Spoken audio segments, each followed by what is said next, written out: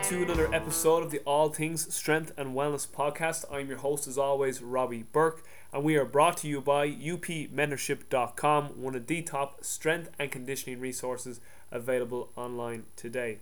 This episode's guest is Dr. Brian Mann. Brian is the Assistant Director of Strength and Conditioning at the University of Missouri, where he has worked since 2006. Brian has many powerlifting accolades to his name in raw, single ply and multiply lifting. Brian is also a researcher and an author, having written several research publications dealing with the training of Division 1 athletics, specifically with football. Brian has written 3 books: Auto-Regulatory Progressive Resistance Exercise, known as APRE for short; Developing Explosive Athletes, the use of velocity-based training in athletes; and a book that he co-authored with Dan Austin, The Complete Guide to Powerlifting.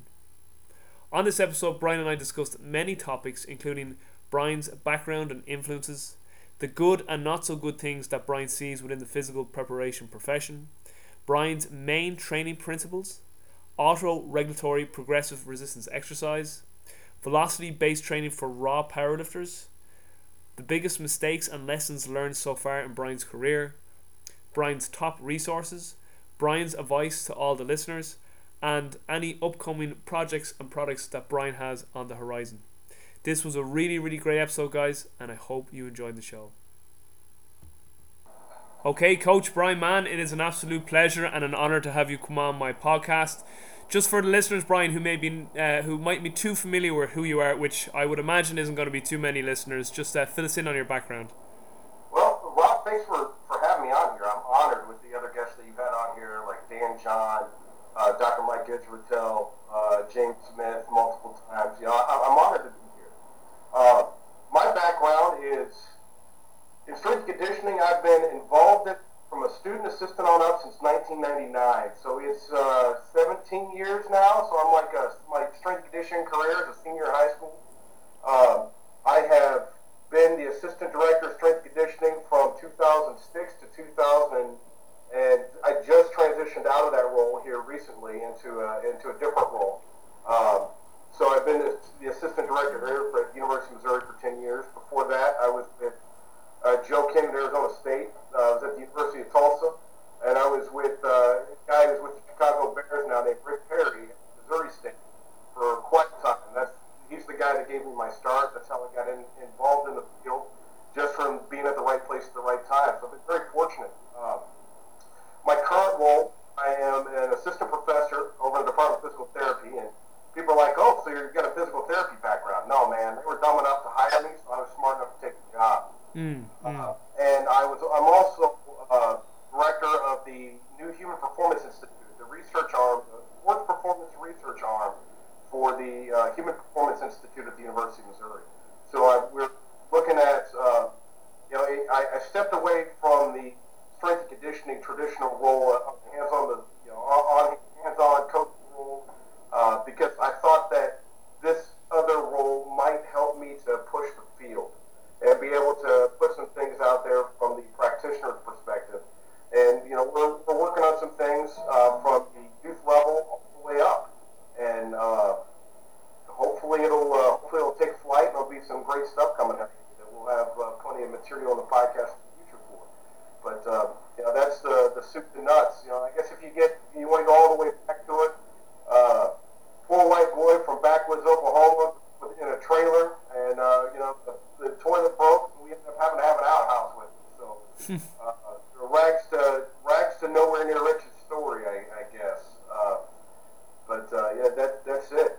People have it always kind of befuddles me that they think that I've gone places, like I went to China and they were expecting this dignified professor, and I looked at the guy from the NSCA and I'm like, they realize they're getting a backwoods redneck from Oklahoma. They're not getting some high class guy here, right? Play the part, you'll be okay. So just following up on that, how exactly did you get the directorship at the physical therapy department? Why is that? And obviously it's not to do with physical therapy, because you're. So how was that? How did that come about exactly? Well, so I got the professor position because I knew that as as a strength and conditioning coach, I was limited in what I could do. So I went on and I got my PhD while being a strength and conditioning coach, which, it is, I don't know how it is at every location, but here we were working 80 hours a week, usually 60 to 80 hours a week. Plus I was going to school on top of that. Plus writing the book Powerlifting that co-authored with Dan Austin. Plus we had a pro day, and doing the dissertation on top of all of that. So that was just stupid. But what had ended up happening was I had 2 interviews, one at Oklahoma State and one at Auburn, and they both went very well. I had been reaching out and doing stuff with other people around campus. So I had done some research studies with a person who's into physical therapy, 2 different people that were in the Department of Physical Therapy. And they told their chair about the interview, and their colleagues from the other institution said that it went really, really well. So I ended up getting an email from Dr. Gibson, who's our department chair. He's like, I don't know if you realize, but it's really hot in Alabama. If you want to stay here, give me 2 days. Don't tell them anything. Don't answer them. But give me 2 days if you want to stay here, and I will have you a job as a professor. So true to his word, he did, and that's how I came over here to this role. And my role as the professor is Dr. Gibson's words, and not my own, was that in the field of physical therapy, everybody says they strengthen, but we really do a poor job of strengthening. And the stuff that I had done with the APRE is why he wanted me to become in this role, to help the students who come out of here have an idea of what strengthening really is. Yeah. We went. I didn't really understand my role until I went to the American Physical Therapy Association Combined Sections meeting. And while I was sitting in the meeting, I bit my tongue, and I bit it so hard it bled, because I was getting pissed off by the things that some of the people were saying. In one lecture in particular, and we had students that were sitting next to me, and I just took their notes and I just drew big X's across it that, F no, I will tell you after this is bullshit. But basically they were presenting this research about how they did glute bridges, and they were looking for improvement in function. And they said that they improved the strength by over 400% in the glute bridging, and they saw no transfer to improvement in running form, so it doesn't work.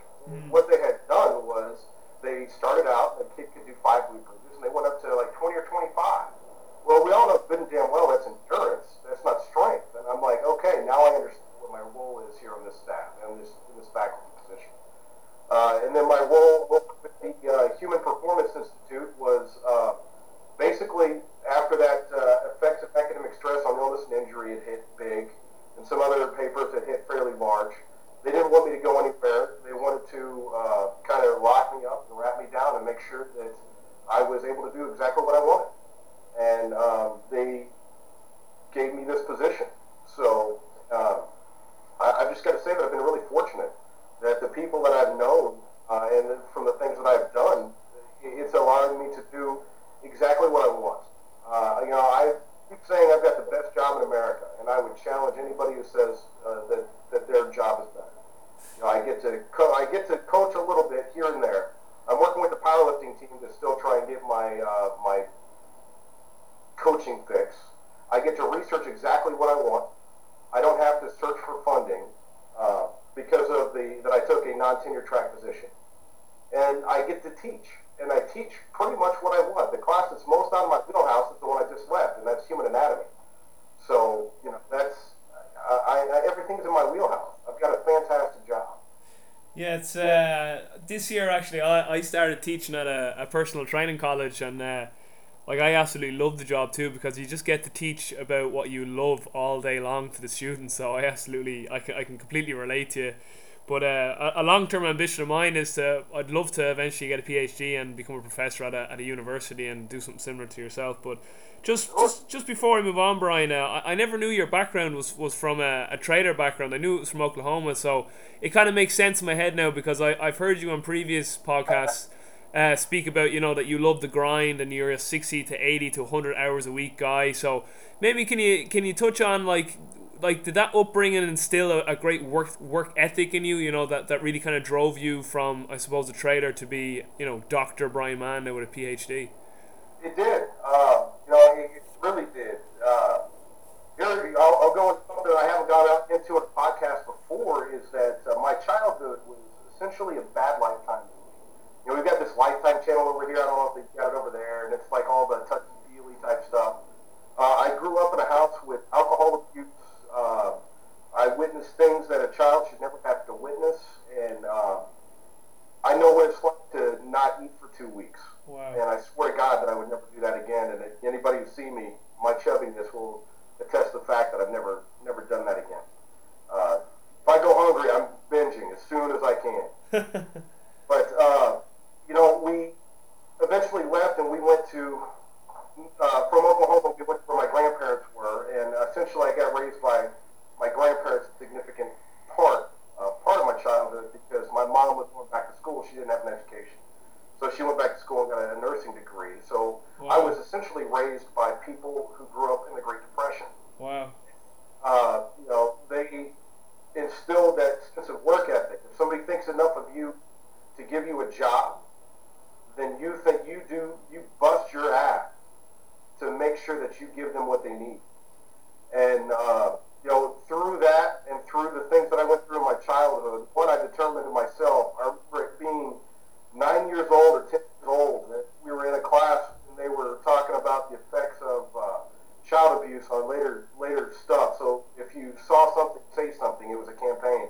And I was listening to the statistics and what they said about people who went through my stuff, and I kept my mouth shut. I'm like, fuck this. I'm not going to be a statistic. Yeah. I'm going to bust my hat, and I am not going to be one of those people.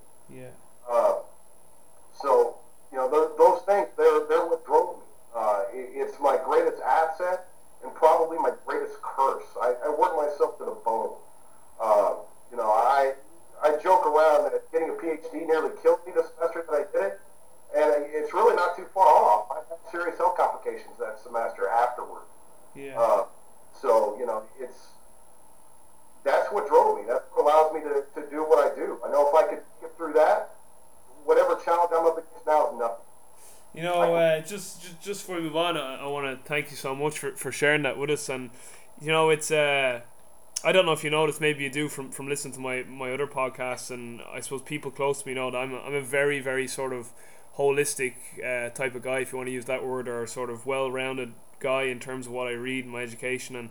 And definitely early childhood development, or early childhood development is definitely an area I've read a lot into, and I definitely know it has a huge impact on our health, our wellness, and our happiness later in life. So it's very inspiring to hear you say that. In the class you were like, fuck that, I'm not going to be a statistic, and you kind of took onus of your own destiny. So it's a big inspiration. So I just want to commend you on that, and obviously your mother too, for going back and getting her nursing degree. That's an inspiration as well.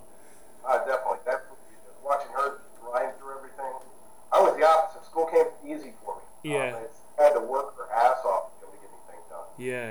And it's I every time I go to America, I always kind of wow my American friends with my knowledge of American history. I don't know why, but I'm fascinated with American history. So like I can name like all the U.S. presidents, and I know loads of stuff about the wars, the Civil War and the War of Independence, and I would be a big fan of FDR and the New Deal and the Great Depression. So I'm well aware of what happened that time in American history. So obviously you were raised by your grandparents, you said, around that Great Depression, so you can see how that instilled a savage work ethic in yourself. So I can definitely what's the word I'm trying to think of, I can associate or definitely know where you're coming from.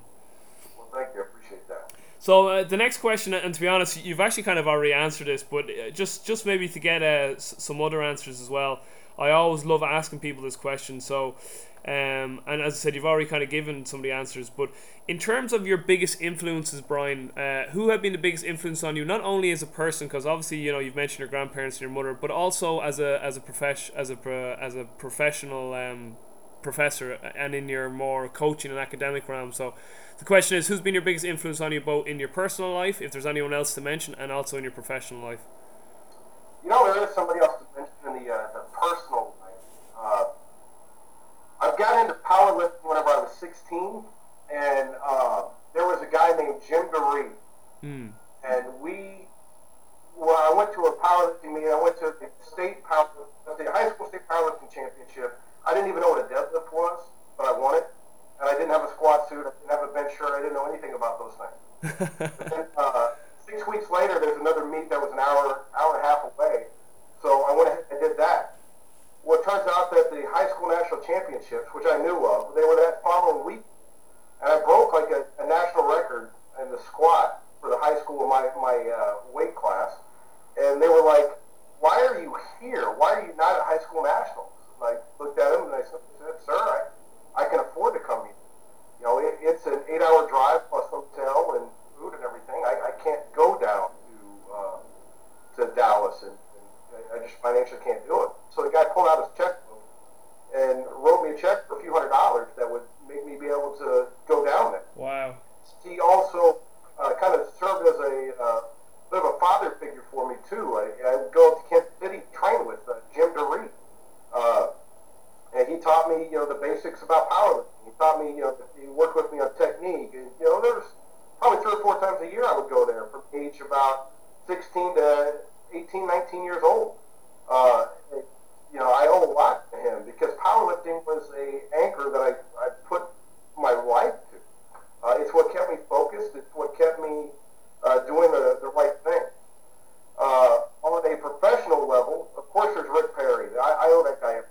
He gave me a shot at my first shot, and I'll be honest, I screwed up so many times as a student undergrad that I don't know how he didn't get fired because of the stupid stuff that I did. But he laid it all out on the line. He encouraged me. He had all these books in his office, these translated Soviet text by that Charnega had translated. So it's kind of rough, but still great information. I read all those.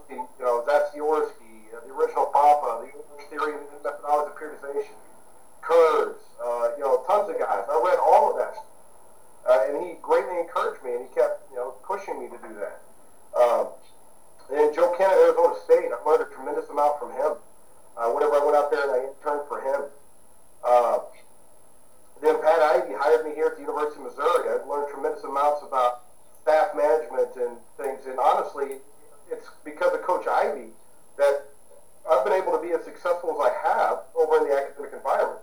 I learned about dealing with administration, dealing with other professionals, dealing with just the administrative side of things. And Coach Ivey was a genius with that.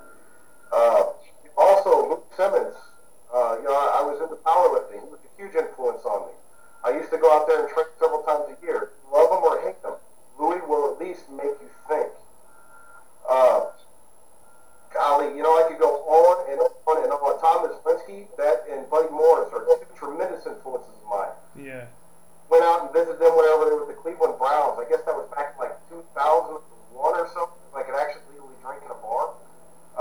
And we've stayed in contact ever since. And holy cow, they've been huge influences. They've greatly guided my career. Matter of fact, if you talk to Buddy, he's going to bring up what was the name of it? There was some bar that we were at in Salt Lake City for the CSCCA, the Sky Bar incident, what it's known as, where they just start talking about training, and I brought 6 sheets of paper, had them in my back pocket and a pen, and I whipped them out, I set them on the table, started taking notes. And every time I'm around somebody, he's like, hey, you got to know about this fucking guy. This is what he did. I've got more F-bombs in the podcast than I think I have in all the rest of them that I've ever given combined, so I apologize. Oh, listen, you can fuck away all you want on this show. This is an Irish podcast, Brian, so there's no holding back. Hey, I got some Irish roots, so that works. Yeah, absolutely brilliant. Yeah. But we could go on and on. I mean, I could talk for hours just about who's influenced me from that, and then whenever you want to talk about the academic side, oh man, I've been fortunate to work with a guy named Steve Sayers, who's if you've done any equations with vertical jumps, you've probably seen the Sayers equation. I've been fortunate to work with him. Somebody named Mary Beth Brown, who is the world's first PT PhD. A guy named Jerry Mayhew has been a tremendous influence with me that if you've seen most of the stuff I've worked on, he's been a co-author. He's 2 hours north of here at Truman State University. Absolutely brilliant, absolutely open. Another person named John Tifo.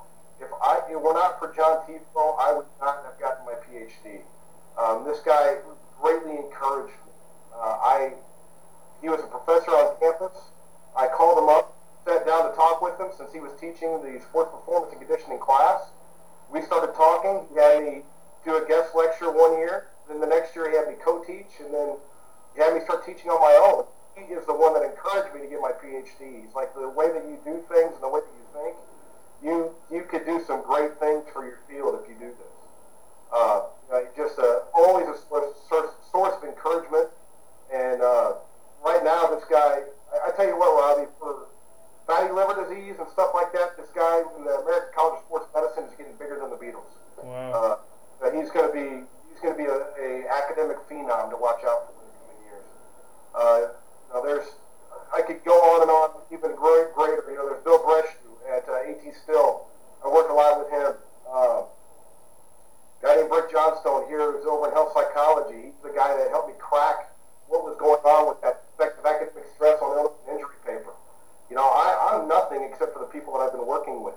They're who have shaped me. They're who have allowed me to do what I do. So I'm definitely very thankful and grateful. And I know I've got people, and some people are probably going to be pissed off. Dave Pinkett, I got to thank him for being able to give me a voice. If it wasn't for him, nothing that I do would ever get out there. Yeah. It's like anything, when you start naming names, you're like, I'm going to leave someone out. So that's absolutely brilliant. So I stop now because I'm probably going to piss somebody off if I keep on going. Well, the reason why I always like asking that question is because it gives me more people to look up and look into. So you're saying this guy influenced this guy, and then I usually what I do is I go back and I look up these people and I go, whoa, then I get in touch with them, and it's kind of like when you read research and you look into the research of the research and you just keep digging deeper and deeper. So. Oh yeah, absolutely. So Brian, another question that I always ask all the guests, and then we'll get into the specific questions surrounding your expertise, but the last one would be, what are the best things and the worst things that you see in the physical preparation profession? And just with the worst things, what would you do as a solution to improve that? So basically, what's the best and the worst things you see within our profession? And with regards to the worst thing that you see, have you got any solutions for it? Best things and worst things. Well, one of the best things is that I see right now is that the boom of technology is bringing to light things that we never knew, right? That we wouldn't have any concept about. The internal loading stuff that we get from the heart rate, the external loading stuff that we get from things like the catapult with the GPS and IMA, which I'm a big fan of because you can't really get change of direction speeds and high-speed accelerations and decelerations from GPS. I guess you would call my stepfather-in-law was greatly involved with the development of GPS for the consumer model. He's what I would call a no-shit rocket scientist. He worked on you like your history. I don't know if you like engineering history, but the Star Wars projects, aerospace engineering, he was involved in that. He was even telling me about how it's accurate within something like 3 to 9 feet, depending on if you're using what satellite system you're using, because of how many satellites that are available. Wow. So, the high-speed XL and decel, you got to have the accelerometer on there for that, according to him. But if people want questions on that, I defer to him, or I defer to somebody like Ben Peterson or those guys. They're far smarter in that stuff than I am. So that has been a great thing. But now it's some of the technology has also become a burden of sorts too. Some people think that you can't do anything without the tech telling you one way or another. And I think that is, I wouldn't say that's what's going wrong, but I think that it is a pendulum swing, right? And I put out this article called The Pendulum versus the Ladder in Elite FPS, and talking about the trends and how there's good aspects of each of the trends and bad things that go on it too. People are always from one side all the way to the other. You go from we follow the trends. We had the one set to failure. We had multiple sets, and then we had all lifting, and then we had all powerlifting, and then we have all functional. We have all dinosaur, and then we had power factor training, and we have all the there's all these great aspects, and each of these things are valid, and they've got something to them. But what we need to do is gather the information and gain perspective to see when we should use them. And I think what can be done about it is, honestly, I think education, right? Everybody's getting sold on the glitz and the glam of these things. I had an offensive line coach that I worked with at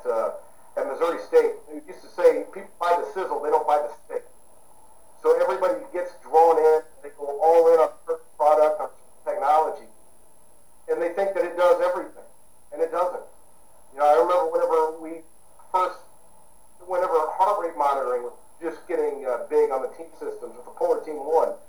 And our coaches were jumping all in on dog cussing some people because their heart rates were low. Well, it wasn't that they weren't working hard. It's that they're way more fit than these other people. And the fat asses over there, you're applauding for working hard.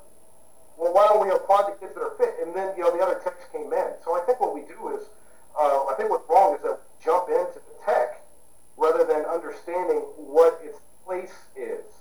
Force plates are becoming more affordable now, so I think that's going to be the next big boom. And I think that there's some definite aspects and beneficial things that we could look at. It's going to help us to look at transfer. I think one of the other things that we've looked at too much over the past several years is only outcomes of training and not the transfer to the sport. Yeah, big time. Yeah, and you know what? I'm definitely a victim of it. I come from a powerlifting background. What do I want to do? I wanted to get strong. Yeah. Well, the things that I noticed, trying to work with a couple of different other people who are far smarter than me to figure out how to write this up, is that I noticed that whenever our big dudes got over double bodyweight squat and our skill guys, the skinnier they got, the higher portion they had, but nobody was really over about a 2.4, 2.5. Most of them were 2.25 on bodyweight squat. So if they went 2.25 over the bodyweight squat, there was no more transfer to the sport. So I think that we need to make sure that we step back and we analyze what is causing transfer. And I think force plates will help us do that with things like Dr. Half and Dr. Stone. They've got that isometric methylpole that's become fairly popular. Well, what does that do? It gives you RFD, 50 millisecond time bands. It gives you peak RFD. It also gives peak power, peak force, all that stuff, time to it. With the force plates, you can also get a reactive strength index off of a drop vertical jump or depth jump, whatever you want to call it. And that reactive strength index, that tells you how exposed somebody is. A vertical jump, somebody can cheat that whenever we aren't using force plates. What do I mean cheat? They can take a longer dip so that they get more time spent acceleration. Yeah. So that the height of a vertical jump depends upon the speed of mass on takeoff. So they're knowing how to cheat the system. They know how to get the best score possible. So that would take that out of it with the force plates. It would show us that this guy's got a 37-inch vertical jump, but he is deriving all from momentum and not power. And we could take a regular counter movement jump and get the RSI modified. That a lot of stuff that Tim Sutherland has put out recently, and Brad DeWeese down there at East Tennessee State with Dr. Stone, which is just a vertical jump where they're looking at flight time divided by time to takeoff, as they derive that from the force plate. So I think that we've got a lot of things that are going well. There's a lot of things going right, but I think what's going wrong is that we are buying the sizzle and not the steak. We need to sit there. We need to look and see what kind of cow did this come from. We need to step back and look and see what's the accuracy. What is this actually telling us? Are we believing the salespeople, or are we looking at the research that's out there? Are we looking to see what this is actually going to do? Or are we just listening to a sales pitch and thinking that this one thing is going to solve all problems? Catapult is a fantastic system, but it is not going to solve all of our problems. Okay? It is not going to tell us what the quality of movements are of that person. It simply tells us what they want. We have to have other things if we want to look at the internal load and see what the ratio between external and internal loading are. We've got to know what everything does, and that's where I think that we've gone wrong. How do we fix it? With the same as with most problems in the world, with education. Yeah, it's very interesting you bring up that point on the vertical jump, because that's the exact area that I've spoken about over the last 2 years, and the exact example you gave in terms of, so I always give the example of if you have an athlete whose vertical jump was 25 inches and then you brought it to, let's say, 30 inches, and you're thinking, whoa, I added 5 inches to his vertical jump, but what if the athlete was taking a much longer time to display the extra 5 inches he added?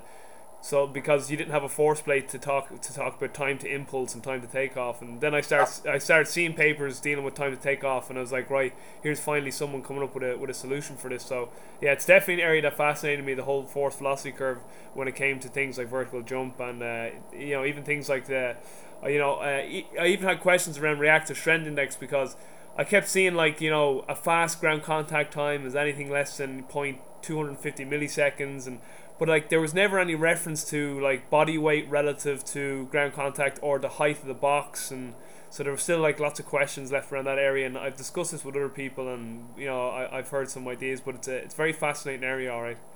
Yeah, and talking about the box height and the body weight, I just recently saw a paper where I don't remember who the lead author was, but Greg Hoff was the anchor. Yeah. And they talked about looking at the RSI across different 30, I think it was like 30, 50, and 70 centimeters, yeah. And I'm going to be honest, I don't remember the exact heights, and I don't remember how body weight played into it, but they did look at that. Yeah. So that's one paper that's starting to look at it. The stuff that they're doing at Needed Talent down there, they're putting out some amazing stuff. Yeah, a guy I know, I've only really known him through StrengthCoach.com and Facebook, Daniel Martinez. He's doing his masters. Yeah, I've talked to him several times. Yeah, he's doing his masters down there, and he said it was just brilliant. Ida Cohen was fantastic. But on the Reactive Strength Index, I had a podcast interview one time with a gentleman called Rob Panriello, and Rob said actually what some researchers do is that they want to see this ground contact time at 250 milliseconds or less, and he just said if you're a heavier guy, your box height would end up being lower, and if you're kind of a lighter guy, your box height just ends up being higher, and then that sets your baseline for your RSI to retest again. So that was one way you could do it. That's very interesting, an excellent point too. Yeah. So next question I have for you, Brian, is in terms of, I know you said you're not coaching as much as you were previously, but if I was supposed to question you, what are the principles that drive your training philosophy? What would your answer be to that? So essentially, what are your big rocks when it comes to your training principles? That has changed significantly over time. I used to just look at, I would tell you the stuff like looking for the squat, looking for improvement of body composition, or looking for improvement in speed. My big rock stuff now, it's still going to be squat, but I'm looking at transfer.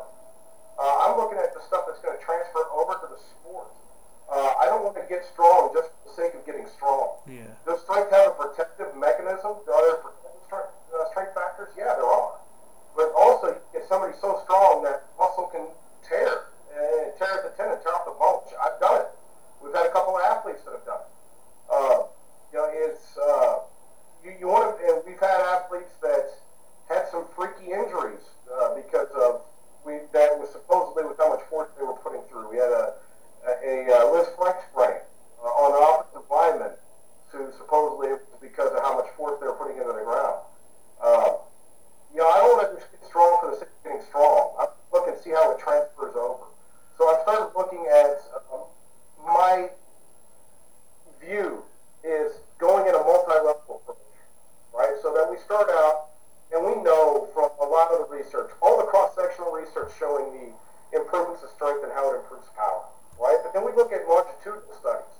And let's look at longitudinal studies in athletes, which there's a paucity of that information. The one study that I always talk about and I come back to because I know it's the best is a study by Jacobson, where they looked at it was a longitudinal profiling of a college football player.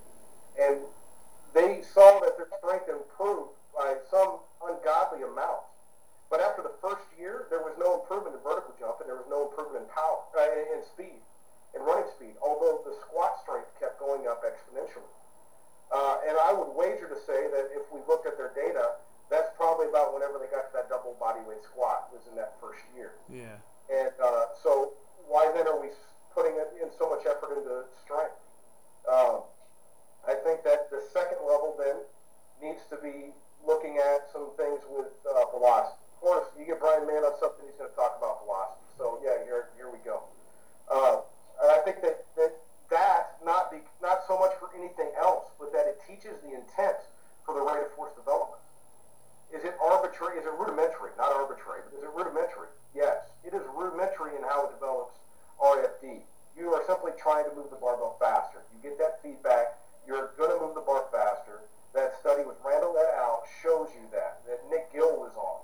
That where they did the 6 weeks of training, everybody did the same set, same reps, same exercises. One group got the feedback of velocity, the other group did not. What happened? Greater sport-specific improvement. That's showing me that there's RFD involved. We got a paper that we're working on right now that shows the effect of VBT versus traditional periodization.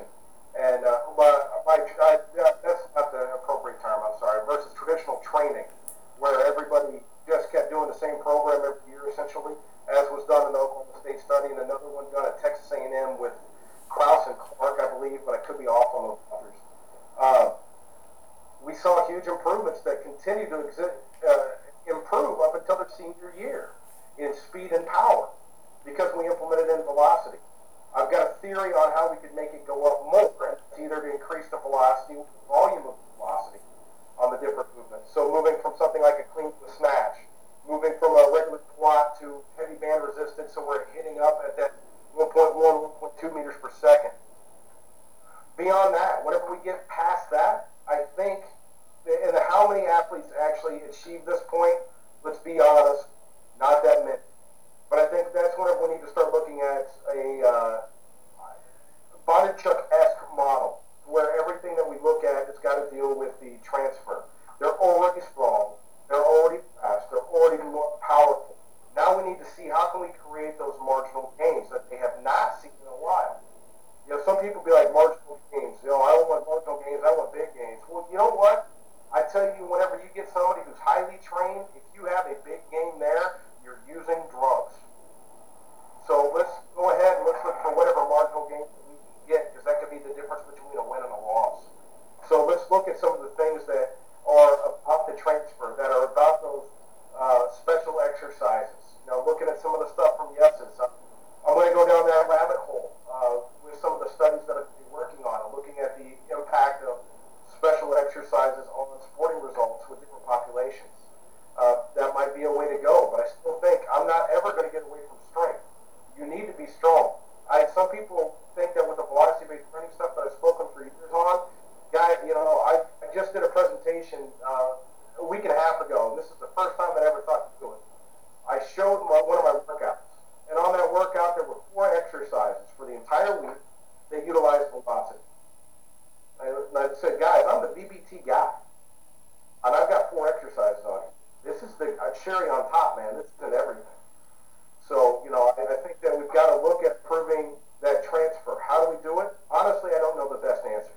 But I know that what we have been doing isn't going to keep it going for a longitudinal program. Yeah. It works for a year, for 2 years. In the college level, it works for longer than that at the high school with the more untrained athletes. In college, actually, if you get athletes that didn't train before, usually you'll see them improve for 3 years, and then they'll tap out. And who am I talking about there? Women's soccer. I had that sport for, here I had it for 11 years, and I had it for several years at different schools. All you had to get them strong until their senior year, and then you had to look at doing other things. So it depends on the sport, it depends on the previous training, but that's, I took a long time to basically say that I'm going to look at transfer, and I'm going to look at a long-term development model to get there. Is that going to vary based on the person? Yeah, it's going to vary based on the person, because everybody comes in a different point. But I think that there is probably an 80% commonality, and then I think that 10 to 20% is where it's going to vary. Yeah, you brought up some interesting points there. Just first thing I just wrote down there was with that Nick Gill study, you were saying that the group that got feedback, they had better transfer in terms of their sports performance. Do you know how are they gauging that their sport specific performance increased in that study? Yeah, that's a little bit of a misnomer whenever I said that. Now that I hear you say it, it's like, well, so they improved in speed, they improved in power, they improved in change direction abilities. Okay, yeah. So there's like a 30-meter sprint, a vertical jump, a standing long jump, and I think there was an agility test. So, I have not looked at this study in a while. So it wasn't a sport specific test. They basically improved their physical capacities in terms of. You're absolutely correct. Yeah, I used an incorrect terminology whenever I was going over that. I was just making sure that was all. And the other interesting point you bring up there is around, so obviously, I think most people listen to this, and me and you both know that. Listen, when you have a beginner. Beginners are always going to get more transfer from general training methods and means than obviously when they become more of an intermediate and then advanced athlete. So I think an important point to bring up is that when you do have a beginner, you just do need to keep it simple and basic. Really just get them strong. With the beginner, I think we can be as guilty on the other side of this whole argument of getting too fancy too early on with some athletes. So kind of just, I always kind of say, like, beginners just need vanilla, like, so don't get too far ahead. But then at the other end, you're completely right too, that there does become a point of diminishing returns, and this brings me to the point now of like Franz Bosch and a lot of his stuff, that I think what I have seen, and I'd love to get your thoughts on this too. What I see is that you get like strength coaches or strength and conditioning coaches or physical preparation coaches or athletic development coaches, whatever term you want to use, and they all are a little bit skewed in how they all look at training. Some guys are a little more biomechanical, some guys are a little more physiological, and some guys are a little more motor control, like Franz. And it's kind of getting all of those pieces together and bring them all together, So you get your guys who are all physiological. It's all about getting them strong as hell, and it's all about energy systems, alactic, lactic aerobic. Then you get your biomechanical guys. It's all about being on one leg and all this type of stuff. And then you get your Franz Bosch's guys. It's like it's all about brain and motor control, and it really has to. It's really going to come to bringing all those things together. So, what would your thoughts be on that, Brian? I think that they're all right, and that's the thing about it. And that's if there was just one way to do it, everybody would be doing the same program. Yeah. But everybody's looking at it from their perspective. That's it. Yeah, exactly. Yeah. Whereas we need to kind of take all those perspectives together and mold it into one holistic program. Right. So do you need to have your energy systems on point? Yes. Do you biomechanically need to be sound with your technique? Yes. Do you need to have the proper motor control? Yes. When do the different things matter? Well, I'm going to say that the motor control probably matters more later on. You're going to get a huge bang for your buck. If they are weak and fat, you get them fit and strong, you're going to see huge improvements. Exactly, yeah. But then you're going to see huge improvements through their technique. And then after you knock out those two things, for me, it's always been about a college career. Most of the people are done. What do you do at that point? If they're still around, well, that's whenever you try and fine-tune it, and that's where that motor control, I think, the Franz Bosch stuff really comes in. Yeah. You try and make somebody who is weaker than a kitten only worry about motor control, I think you're missing the results. One of the things that you talking reminded me of is that this year, in the fall, I was full strength conditioning, and I had the throwers. And we also had our first child in August 28th, so right there at the beginning of the semester. So I'm out for 3 weeks. I come back, and there's this freshman hammer thrower who's from the UK who had never lifted before, which blows my mind. Wow. A hammer thrower that never lifted. Well, doing the program that she was doing that was the same one as everybody else, she was getting blown up. She was just getting completely broken down and was not able to recover. The volumes and things were too high for her, and she was thinking about stopping in the weight room and maybe stopping some other things too. So I had just gotten back. It's the second week of me being back, and I'm the head coach gives me a heads up. So I sit down and talk with her, and I go, hey, you know what? Give me 3 weeks. Just give me 3 weeks. We're going to change something up and then decide on if you want to pull out of the weight. And what do? You want to talk about vanilla? I went with the yes, it's 1 by 20. She started out, dude, she got pinned for on 2 reps with 95 pounds on a squat. Wow. That's 5 for a double. She got pinned. By the end of that, with the 1 by 20, she did, by the end of the semester, she did 160 for 20 reps. So, very vanilla, very repetitive. The fear got out of the way about the lifting. The volume was moderate, but we kept progressing. And the coach said, I don't know what the hell you've done with her, but she looks like a different person in the ring. Yeah. We didn't do anything special. Nothing at all. We did 1 set of 20, lots of sets of 20, 3 times a week. We did the same workout every time, and she got better. Yeah. Now, would I give that same exercise to somebody, or that same workout routine to somebody like Christian Cantwell, is going in to be a 3-time Olympian? Should be a 4th, but, back in 2004, he had a bad day. One of the most decorated throwers of all time. Would I give him that training workout? Hell no. He's going to have a very advanced model. But for her, it was completely appropriate. Would it be appropriate for some other kids on the team? There's a couple, maybe so. But overall, I think no, they needed more of the intermediate program. Yeah. It's great stuff. So let's move on to auto-regulatory progressive resistance exercise. So your APRE training system and the book you wrote on that. And as I said offline before we came on, this book is a little bit of a hidden gem. So just for the listeners, Brian has authored three books you've authored so far. Brian, would that be right? Yeah, that would be right. So he has a book called Auto-Regulatory Progressive Resistance Exercise, or APRE for short. Then he has his velocity-based training book. And then he also has the book that he co-authored with Dan Austin on powerlifting, the complete book of powerlifting. So, well, I just wanted one of the questions I really want to get Brian to talk about here was, how did APRE come about? Maybe for the listeners, just fill us in on the history, the background, and what exactly is APRE. Oh yes, the history of it, baby. I love this. I'm actually going to give a presentation on this in Seattle here in a couple of weeks on the APRE. So I'm pretty excited. I haven't talked about anything other than velocity in a while, or academic progressive illnesses and injuries.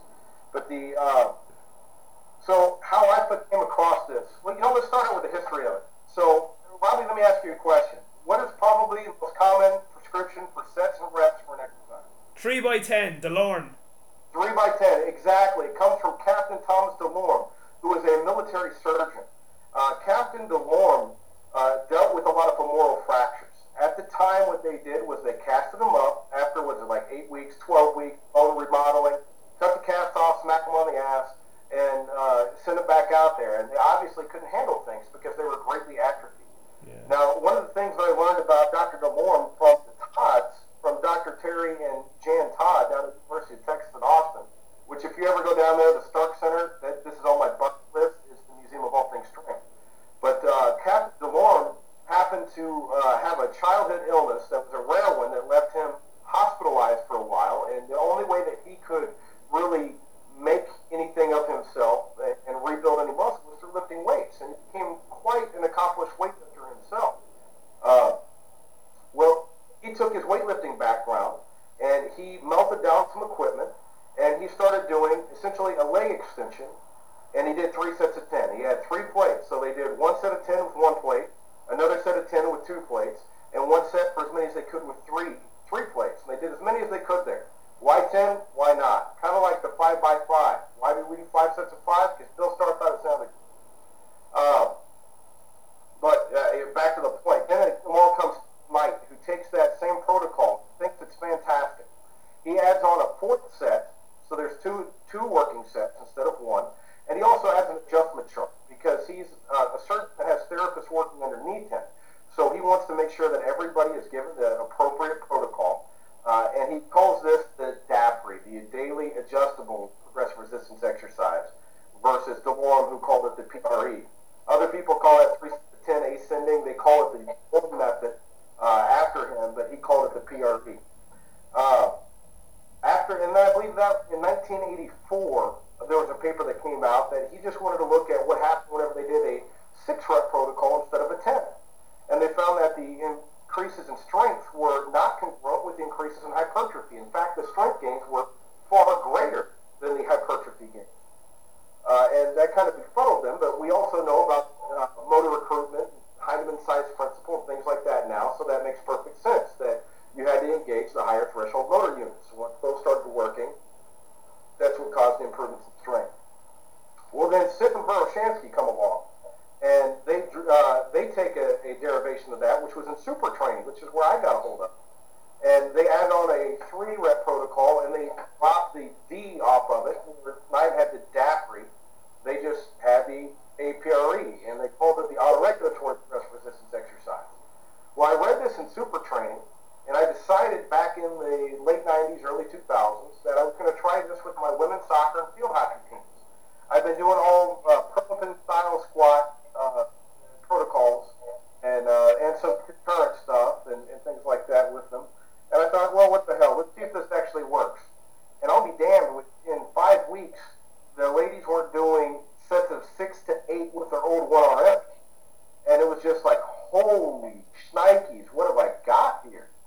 Then we go, I end up coming here and to University of Missouri, and our head coach is a big numbers guy. He wants X number of guys squatting, benching this, X number of guys squatting this. He's got certain standards that he wants. Well, we had a hard time hitting that our first year, so I bring up this idea to Coach Ivy. So in 2004, our guys did the linear periodization program. In 2005, our guys did the APRE program. The results were just magnificent. We would see, let me pull up the numbers here. I should have this fairly close to be able to actually get the numbers. That's page 79, so I'm up quite a bit from here. We saw just tremendous increases in our squat, our bench press, and our deadlift. So let me pull the numbers up here so I don't say something wrong to you. Let's get up to the means. Like our squat, we saw a improvement in about 10 kilos on the APRE, where we saw a slight decrease overall. We saw a huge increase in the clean versus about the same. We're looking at like a 1 or 2 kilo increases on clean. We're seeing an 8 kilo increase on in the APRE. We're seeing a 1 kilo decrease in squat. We're seeing a 10 kilo increase in that. On the bench press, where did that go? We saw a 6 kilo improvement on the bench press versus a 1 kilo improvement on the bench press. Now realize this is in a 5-week time period. So we're seeing tremendously greater gains in this 5 and 6 week time period using the APRE than we did the traditional linear periodization. Now some people come back and say, well, that's got to be a poor linear periodization scheme if that's the changes that you saw. If you don't saw that, it's like, dude, if in 5 weeks you see any improvement, you're doing pretty damn good, because that's all we've got. We don't have 8, 12, 16 weeks. And two, there's something that the APRE has that the linear periodization doesn't, and that's autonomy. So that actually, whenever you have autonomy over your workout, whatever you do has an impact, the guys tended to work harder on that. They put more effort out. And three, it was auto-regulated. So there was a percentages increase that we would see for the squat, bench, clean each week in linear periodization. We didn't have those in the APRE. So on the weeks whenever there was an increased running volume and speed that we didn't really account for, because maybe maybe one of the athletes really messed up and did something stupid, and the conditioning might have been extra, well, they might not have had the increase that week on the squat, but by God, they were going to do it on their linear periodization because that's what was on their sheet. So it accounted for that as well. And then at the end of the day, let's even look at the power. As was taken from vertical jump and then calculated, we saw a tremendous increase in power, 120 watts, versus a slight decrease in power for the linear periodization group, which could be due to fatigue and accumulation of fatigue. But the short-term time periods, the APRE was king. Now, what happens at 8, 12, and 16 weeks? I don't know. But guess what we don't have in NCAA Division I college football? 8, 12, 16 weeks. We get 5 or 6 typically, then you go into spring ball. After spring ball, you have a few weeks until the end of the semester, then you have discretionary period where the athletes can't be training with you. And then you start back up the summer preseason program, and you get 6 to 8 weeks there, and you, which really isn't even 8 weeks because you've still got to have a discretionary period within that, and then go into end season.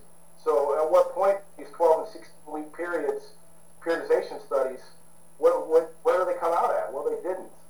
And that's, we tried the APRE with our athletes, and it worked phenomenally. Now, the downside is, was this a controlled study? No, it was not controlled. The athletes, this was how the Division I athlete responded. We're not going to try and control what the athlete eats and when they sleep and when they do this, that, and the other to control for all these other variables. No, those absolutely were not accounted for. Now, one interesting thing about this, at least it's interesting to me, and it kind of sent me down the 225 research rabbit hole, is that the linear periodization group that did not improve anywhere near as good on their strength, they improved just as much on their 225 repetitions test, which kind of set me off thinking I was very, very disheartened whenever I saw that. But one of the people on the committee goes, Brian, you found something that's very crucial and vital and important, but it's not what you think you found, so you're not seeing it right now. And I didn't get it because I was just pissed that I didn't find it.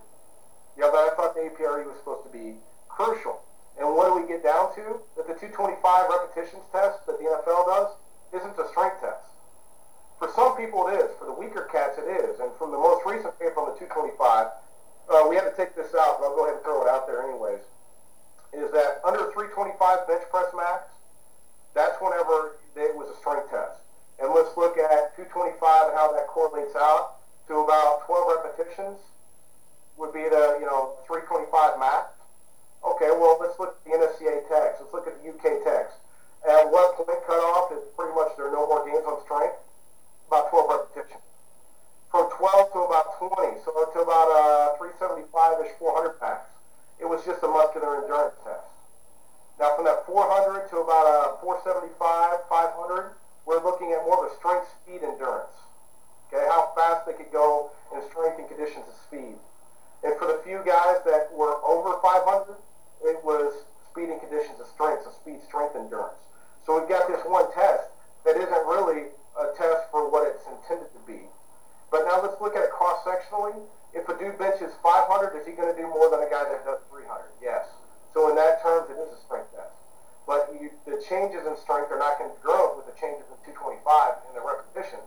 So in that respect, it is not a strength test. So it is not truly a strength test.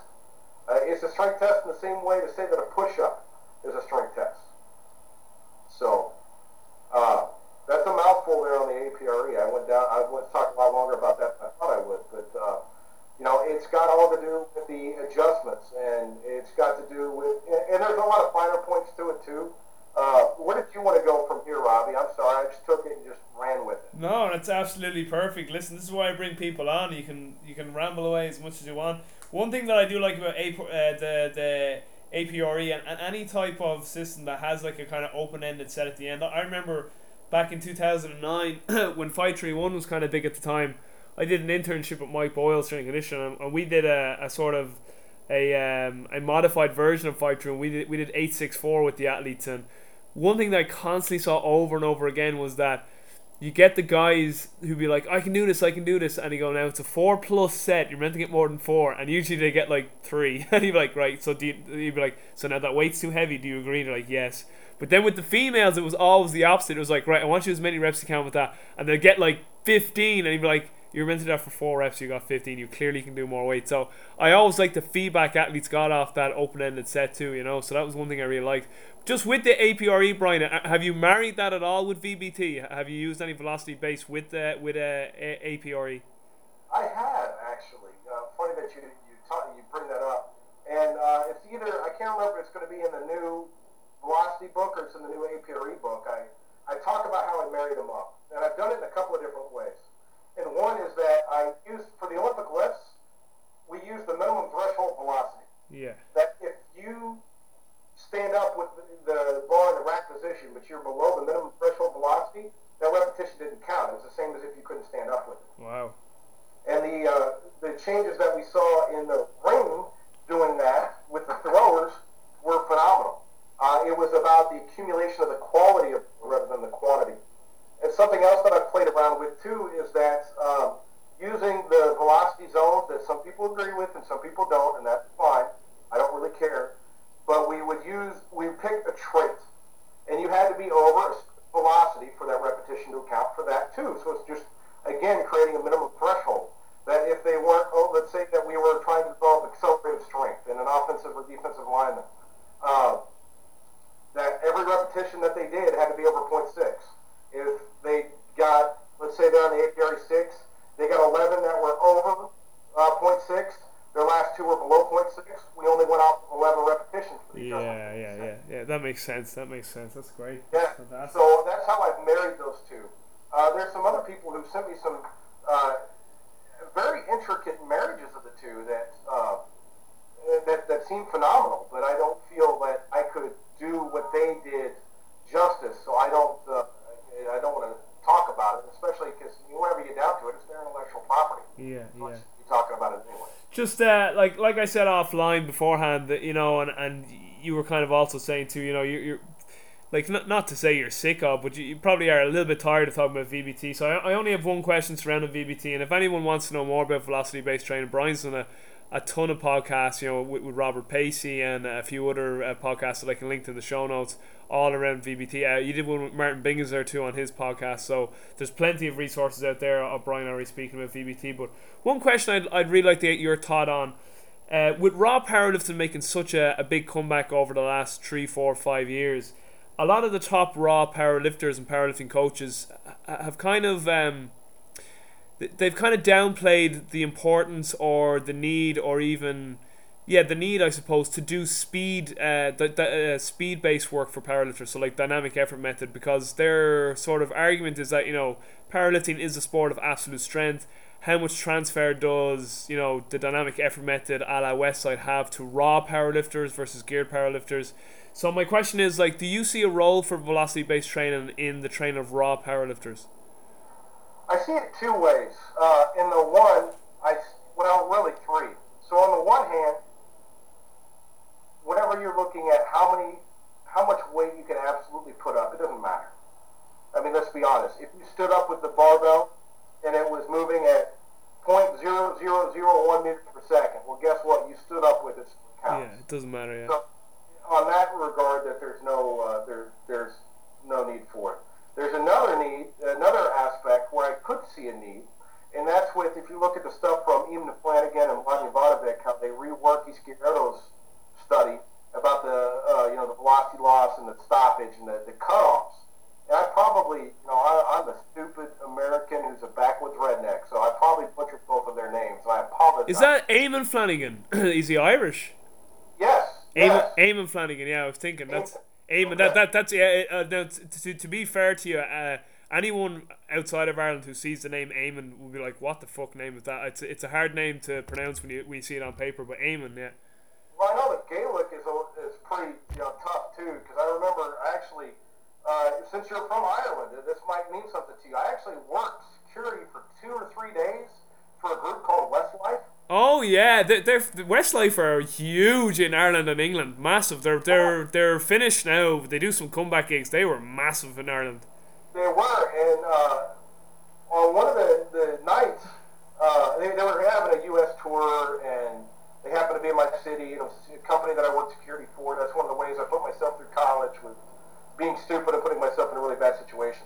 But they were teaching me some stuff in Gaelic after I'd been drinking a bunch of tequila with them. I don't know what kind of tequila it was, but it was good shit, man. It was, you didn't have any burn, and you weren't like, oh god, and you salt and lime sacrilege for it. That's unbelievable. So just for the listeners, Brian Mann got drunk with Westlife. That's absolutely classic. Yeah. Over here, nobody knows who they are, but I was like, dude, this is an Irish guy. I got to bring this up. It's brilliant. But they were teaching me, I think it's Pogue Mahone and Pogue Mahoney. Yeah, Pogue Mahone is Kiss My Ass. Yeah, that one. And they said you got to be careful, because you got to be careful with the way you say in Gaelic. Pogue, one of them is like, hey, how are you? The other one's Kiss My Ass. So, yeah. So it's Pogue Mahone is Kiss My Ass. Yeah, as far as I know, to be honest, my Irish is disgracefully poor for an Irish person, because in Ireland, Irish is not very widely spoken, only in certain parts of it. So I live in Dublin, which is East Ireland, whereas the real Irish speaking parts are in the very west of the country, and it's only in small pockets. It's essentially like if I went to America and there's probably only a handful of Native Americans that could still speak the language, that kind of way. Right. Yeah. You can blame the English. Yeah, the fucking English. Man, I forgot what we were talking about. I started talking about Westlife, thought about the tequila, and I got a little stomach ache after that. Where were we? We were talking about the velocity-based training, and do you see it having any sort of carryover to raw powerlifters? So it's the velocity stop. So that's where I think it might have an impact, is there with the velocity stoppage. So that would be a cutoff, saying if I want to be 2 or 3 repetitions away from failure, I would stop whenever I achieve this velocity. Yeah. That's granted, this is using averages. Yeah. So are some people a little slower than that? The powerlifters, I would argue, can go slower than the numbers that were published by those two, Eamon Flanagan and Mladen. And Mladen, yeah. And then the third point that I would bring up is people talk about this, right? They talk about how there is no need for dynamic effort. But you know what? I want to point them to Matt Winning. Matt Winning has been doing dynamic effort, and Matt Winning is now dominating in raw powerlifting. So is it that there is no place for it? Well, I think they're wrong. I think that what dynamic effort does is it isn't necessarily just about the movement of the velocity of the barbell. It also allows for refinement of technique. Your technique is always going to break down under maximal loads. Yeah. So at 60% and below, those sub-maximal loads, you're able to refine your technique. Yeah. Also, let's think about this. Have you ever heard of the empirical rule of 60%? I have, yeah, to a degree, that you need to be above 60% to get some sort of, to count it as a training stimulus. Well, no, what I was actually talking about was that the empirical rule was 60. I think it might have been in super training. It might have been the first time that I saw it. It was in one of those old books that I read under Rick. And it was saying that for your recovery, your workload should be no more than 60%. Okay. For a heavy day. And, well, using 60% and below on your dynamic effort day. So what does that make it? Recovery. Recovery. Well, it's funny you say that, because that's what Mike Teixeira said, that he believes when people say, oh, but dynamic effort carried over, and he says it's not so much the actual dynamic effort or the speed. He felt it was technique refinement and recovery that people were getting the benefit from. Yeah, and I'll be honest with you, whenever I switched from linear periodization to West Side, I was able to rock some weights, man. They were moving blazing ass fast, and I got a lot stronger. Yeah. Whenever I started doing dynamic effort. Now, was it from the additional RF? I couldn't tell you. But I could tell you that it was the weirdest thing in the world. Either the weight went and it went fast, or I got panicked. Yeah. There was no in between. I lost kind of blinding. But I got significantly stronger. So what's right, what's wrong? Who's to say? Yeah. Like, I can see the argument for not doing dynamic effort with accommodating resistance for raw lifters, because the force curves are completely different from raw lifters to gear lifters. So I could see the argument for that. But something I've been thinking about lately is that me personally, myself, like, I'm a grinder. Like if you saw me do a set of 5 or 8 and you saw my first rep, you'd be like, that's his one, that's like near his 1 rep max. And then you'd see me do a second and go, oh, he's doing another rep and another. And then I do my 8 reps and go, your first and last rep look all the same. Because I'm genetically a type 1 fiber endurance guy, and I just got into lifting, But like, I always feel when I get out of the end, like when I'm getting out of the hole, that I just feel if I had more speed. And then like when I read things like Zaska Dorsey's book, and you have your when you talk about intramuscular coordination, you have your motor recruitment, and then you have the rate of coding and synchronization.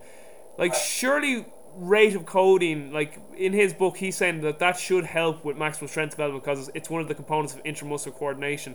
So if I was to improve that rate of coding through just even a bit of speed work out of the hole, like, surely that would help even just recruit my fibers a little bit faster, or getting out of the hole. I always feel like I just can't get that, like, recruitment or whatever. It's hard to explain. It feels like I just get a bit unstable on the bottom, and I just can't, like, I can't kick the gears quick enough. But I feel that if I could, it would help me make more lifts nearly. So I don't know, but I can see the argument for both ends. I think Teixeira is probably right in that majority of the time it's probably recovery and technique most raw lifters are getting from it. Yeah, no, I agree. I think Mike's brilliant. I love what he's done. I've never met the guy, and I know that we disagree on the stuff with velocity. And but that's fine too.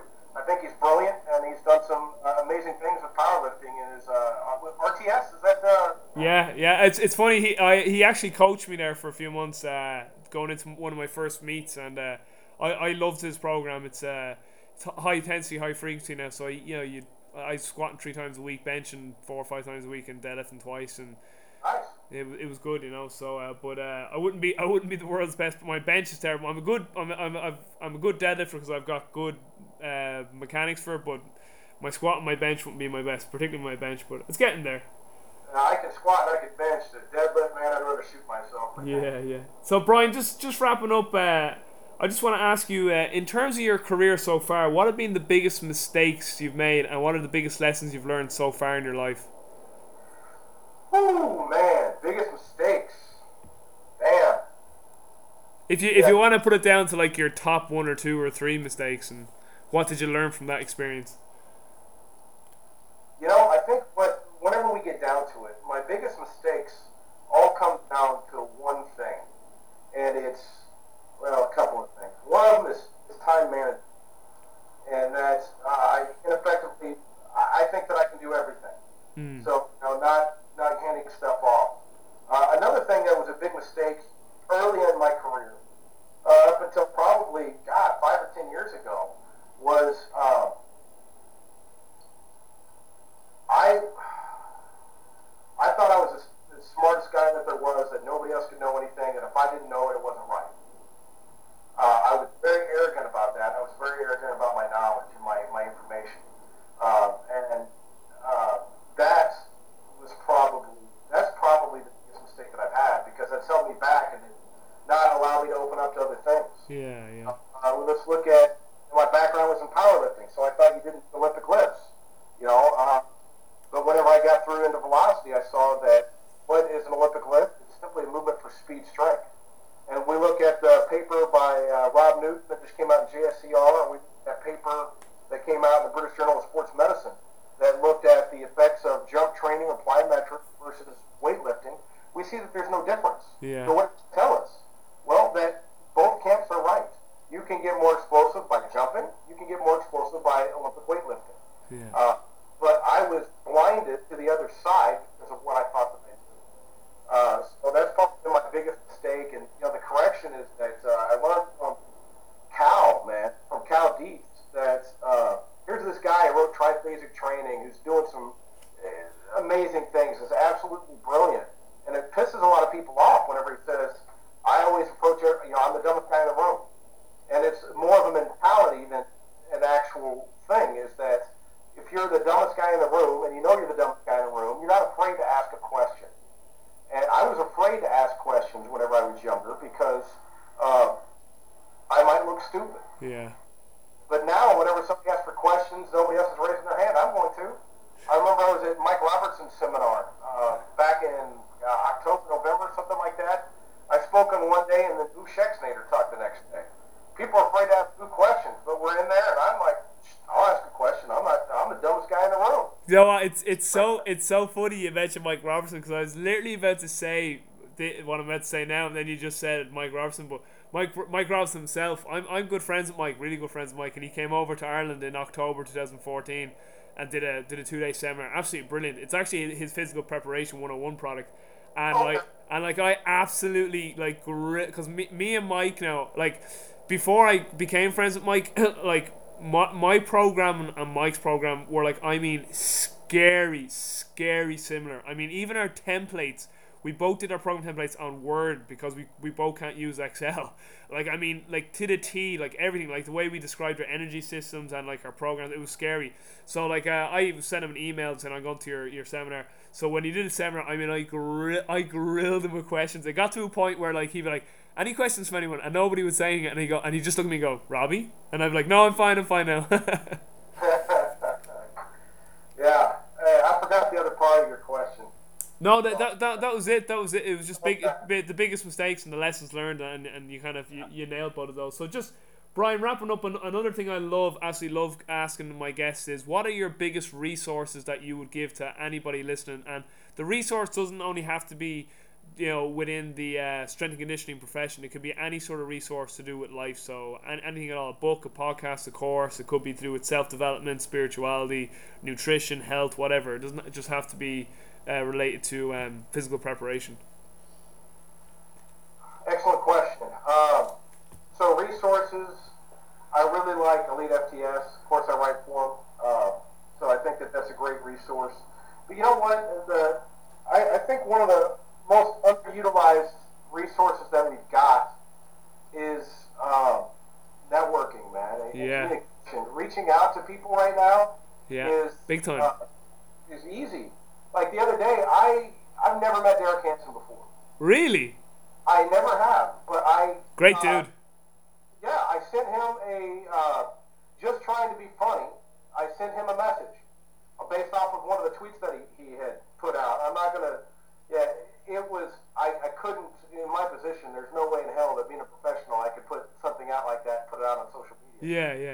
I'd message it to them privately. Well, within 10 minutes, we've got each other's cell phone, we've got each other's personal email, and we're looking to meet up in the future. Yeah. Because the world is flat now. There, if I want to find out stuff about velocity-based training, I can just Google or email or Facebook message, whatever it's called, Dan Baker, Rob Newton, Eamon Flanagan now. We've started conversing. Eamon, son of a bitch, I'll get it done eventually. Eamon, you got it. That, the world is flat, and we've got to realize that our network that we can rely on for information isn't the people in our building. It's not the people in our city. It is anybody around the world with a computer. Yeah. And I think that's one of the things that we've got to tap into. It's funny. It's funny. Sorry to cut across you, but it's funny you mention that because people always say to me every time about the podcast, like, "How do you get these guys on?" And I'm just like, I ask. It's just networking. You just ask, and like this is why I started the whole podcast. I mean, there obviously was a selfishness behind it in terms like I could get guys like yourself on, and it's about educating myself. But this is why I also put it out for the listeners because it benefits everyone at the end of the day. Right. And the last thing I would recommend is probably something that people wouldn't expect me to talk about, but it's like a meditation and mindfulness. Yeah. There's a story that's in Stephen Covey's book, 7 Habits of Highly Effective People, which is an amazing book. I recommend everybody read that as well. Great book, yeah. He talks about that he liked writing with the typewriter because he could hear the keys, and he just liked the feel of that. He was writing at his beach house, and a wind comes up, and it's just blowing all the pages around. And so he's frantically over there trying to pull down the pages to keep them in order. And then he realizes that the wind keeps blowing, this keeps happening. Why don't you go over and shut the window? So for me, one of the biggest things that I've got is that there are so many times that it's so frustrating because my mind won't stop. I cannot sleep. I cannot, slow down or relax. I've got so many different things that are going on in my head.